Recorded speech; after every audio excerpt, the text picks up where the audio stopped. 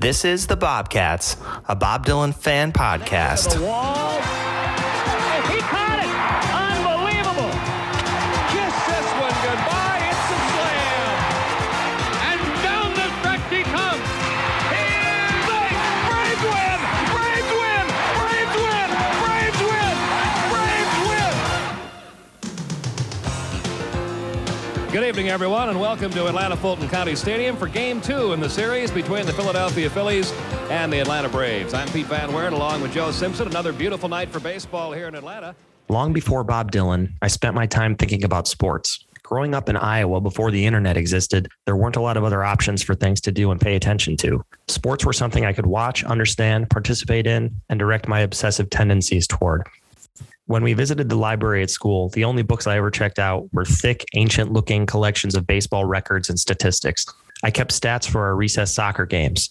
I kept stats for the basketball and wiffle ball games we played around the house. When I watched the Atlanta Braves baseball games on TBS, I kept a scorebook and charted results on every single game for 2 years. In high school, I served as the basketball team statistician and manager and earned the nickname Stats. Now I can recall what the third song at the fourth Dylan show was that I attended 20 years ago, as well as the date of that show, the name of the venue, and the way he sang the fifth word of that song. So my skills with statistics haven't gone completely to waste. From the beginning, I like to root for underdog teams and athletes who succeeded in unconventional ways.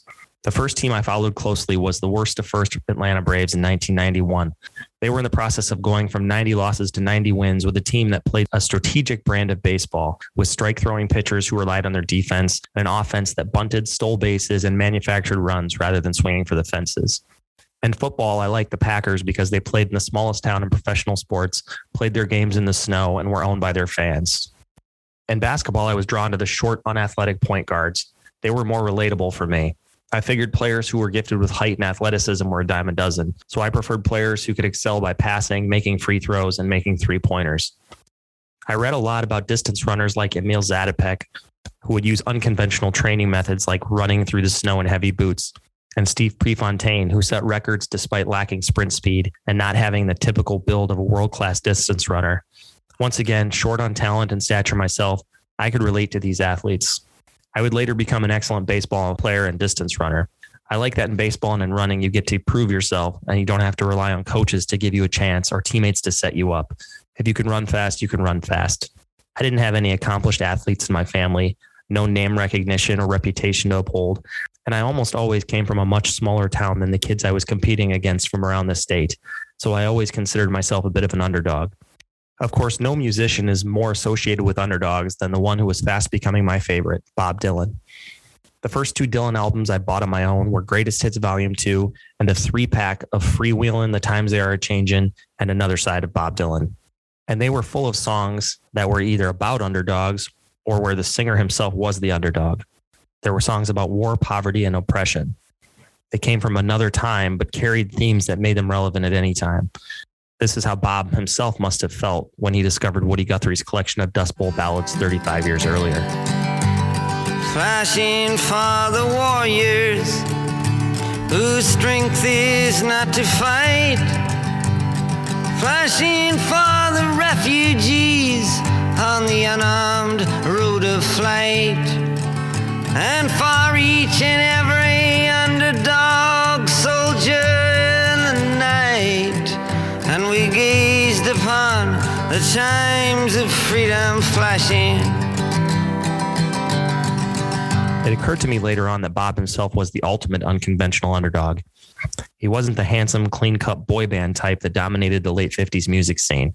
He wasn't gifted with a great voice. And he was never a conventionally great guitar player or piano player. And as he mentioned in No Direction Home when talking about his desire to attend West Point, and Chronicles when talking about having his early band stolen and not getting gigs, he didn't have any connections that could gain him access either. Bob made it because he could write and because he was so driven to find a path to success. When he couldn't make it as a sideman playing piano with Bobby V, and the residents of Minnesota's Iron Range weren't interested in his Little Richard-style bandleader antics, he reinvented himself as a lone drifting disciple of Woody Guthrie, and he went to work internalizing the songs of the early 1900s folk tradition. When that ran its course in the early 60s, he realized he could write his own songs that expressed the feelings in the air around Greenwich Village. Of course, he quickly cornered the topical song market and started exploring more personal territory in his songs in increasingly abstract and groundbreaking ways.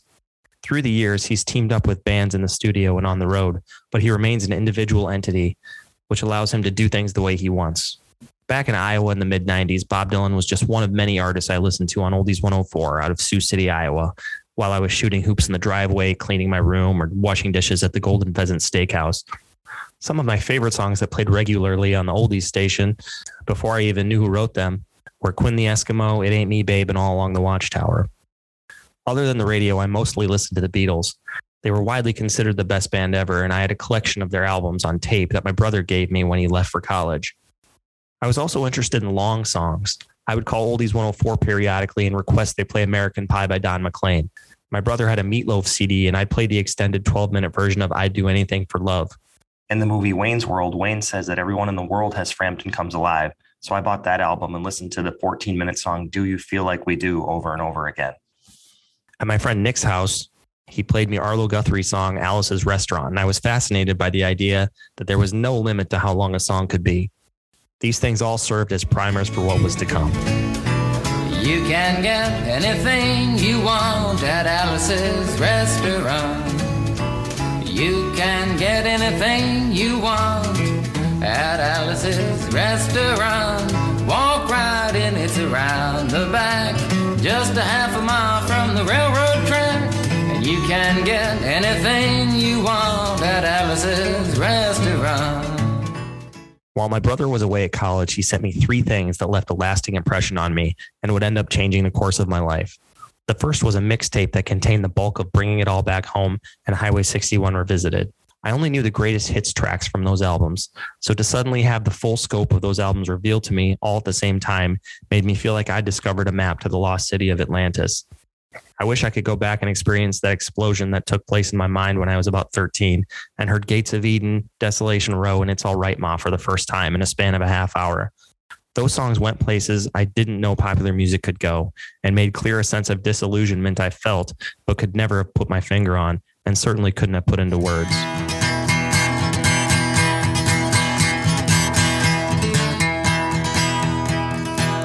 A question in your nerves is lit, yet you know there is no answer fit to satisfy. Ensure you not to quit, to keep it in your mind and not forget that it is not he or she or them or it that you belong to.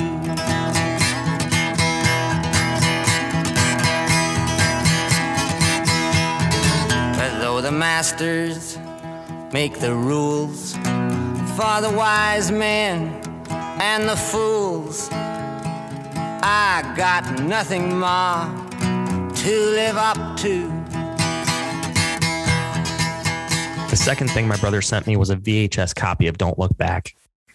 I had to admit that the first reaction I had to the movie was, darn, he's an asshole. I'd later get past this with the context that he was a 24-year-old who had just been thrust into worldwide fame, and he was still coping with it. Now it bothers me that people still think he's an aloof prick based on this 1-hour sample size from 57 years ago. We've all been a-holes for an hour in our lives. That aside, when I saw him perform The Lonesome Death of Hattie Carroll in that movie, it completely blew me away. Unlike those other 60s songs, the language was so simple, but the ideas and the message were so big and complex and important. The righteous passion he delivered the song with on the stage in England in 1965 made the album take seem flat by comparison. It made me wonder why anyone accepted less from the music they listened to. How can people go back to hollow pop music when music like this exists? Why are all the kids in my class listening to the Spice Girls, Hanson, and NSYNC? The answer was that they didn't know that this music existed, and I did, and I consider myself very lucky that I did.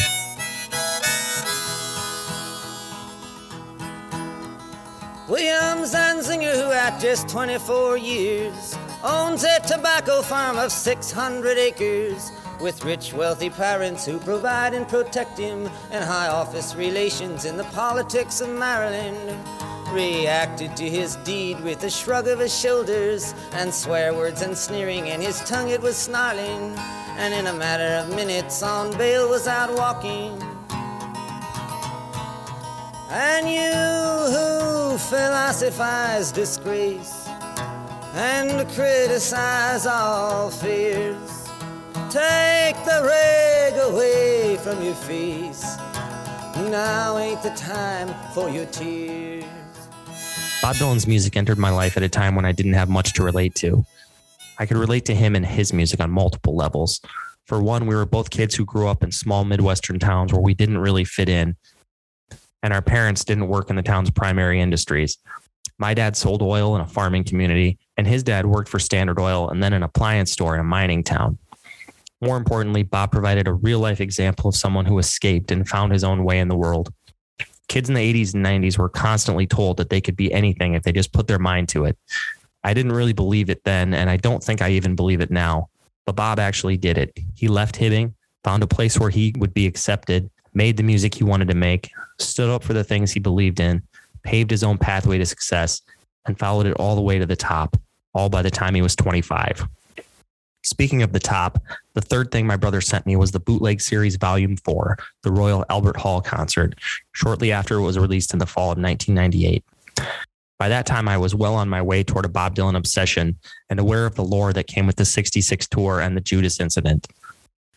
I don't know if it was a complete accident or a brilliant strategy executed by my brother, but the three packages came in the perfect sequence, and over the course of a couple years allowed me to slowly experience Dylan's evolution as an artist. The manic energy and hypnotic singing on Live 66 was unlike anything I'd ever heard.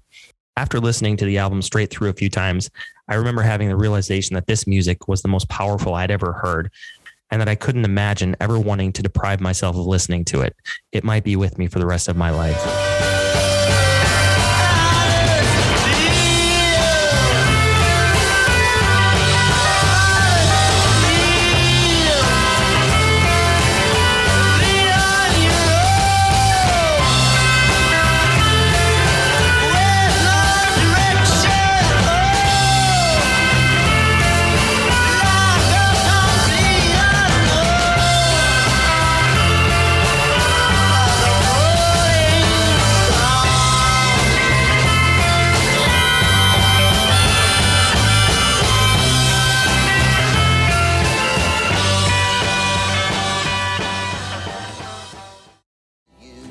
You have been listening to The Bobcats, a Bob Dylan fan podcast. You can find back episodes of the show on Anchor, Apple Podcasts, and Spotify. Please feel free to rate, review, and share a link to this podcast with your Bob-loving friends around the world. For the latest Bob Dylan news and commentary, follow me on Twitter at Matt_Stike. Once again, thanks for listening, and be sure to join us next time for another episode of The Bobcats.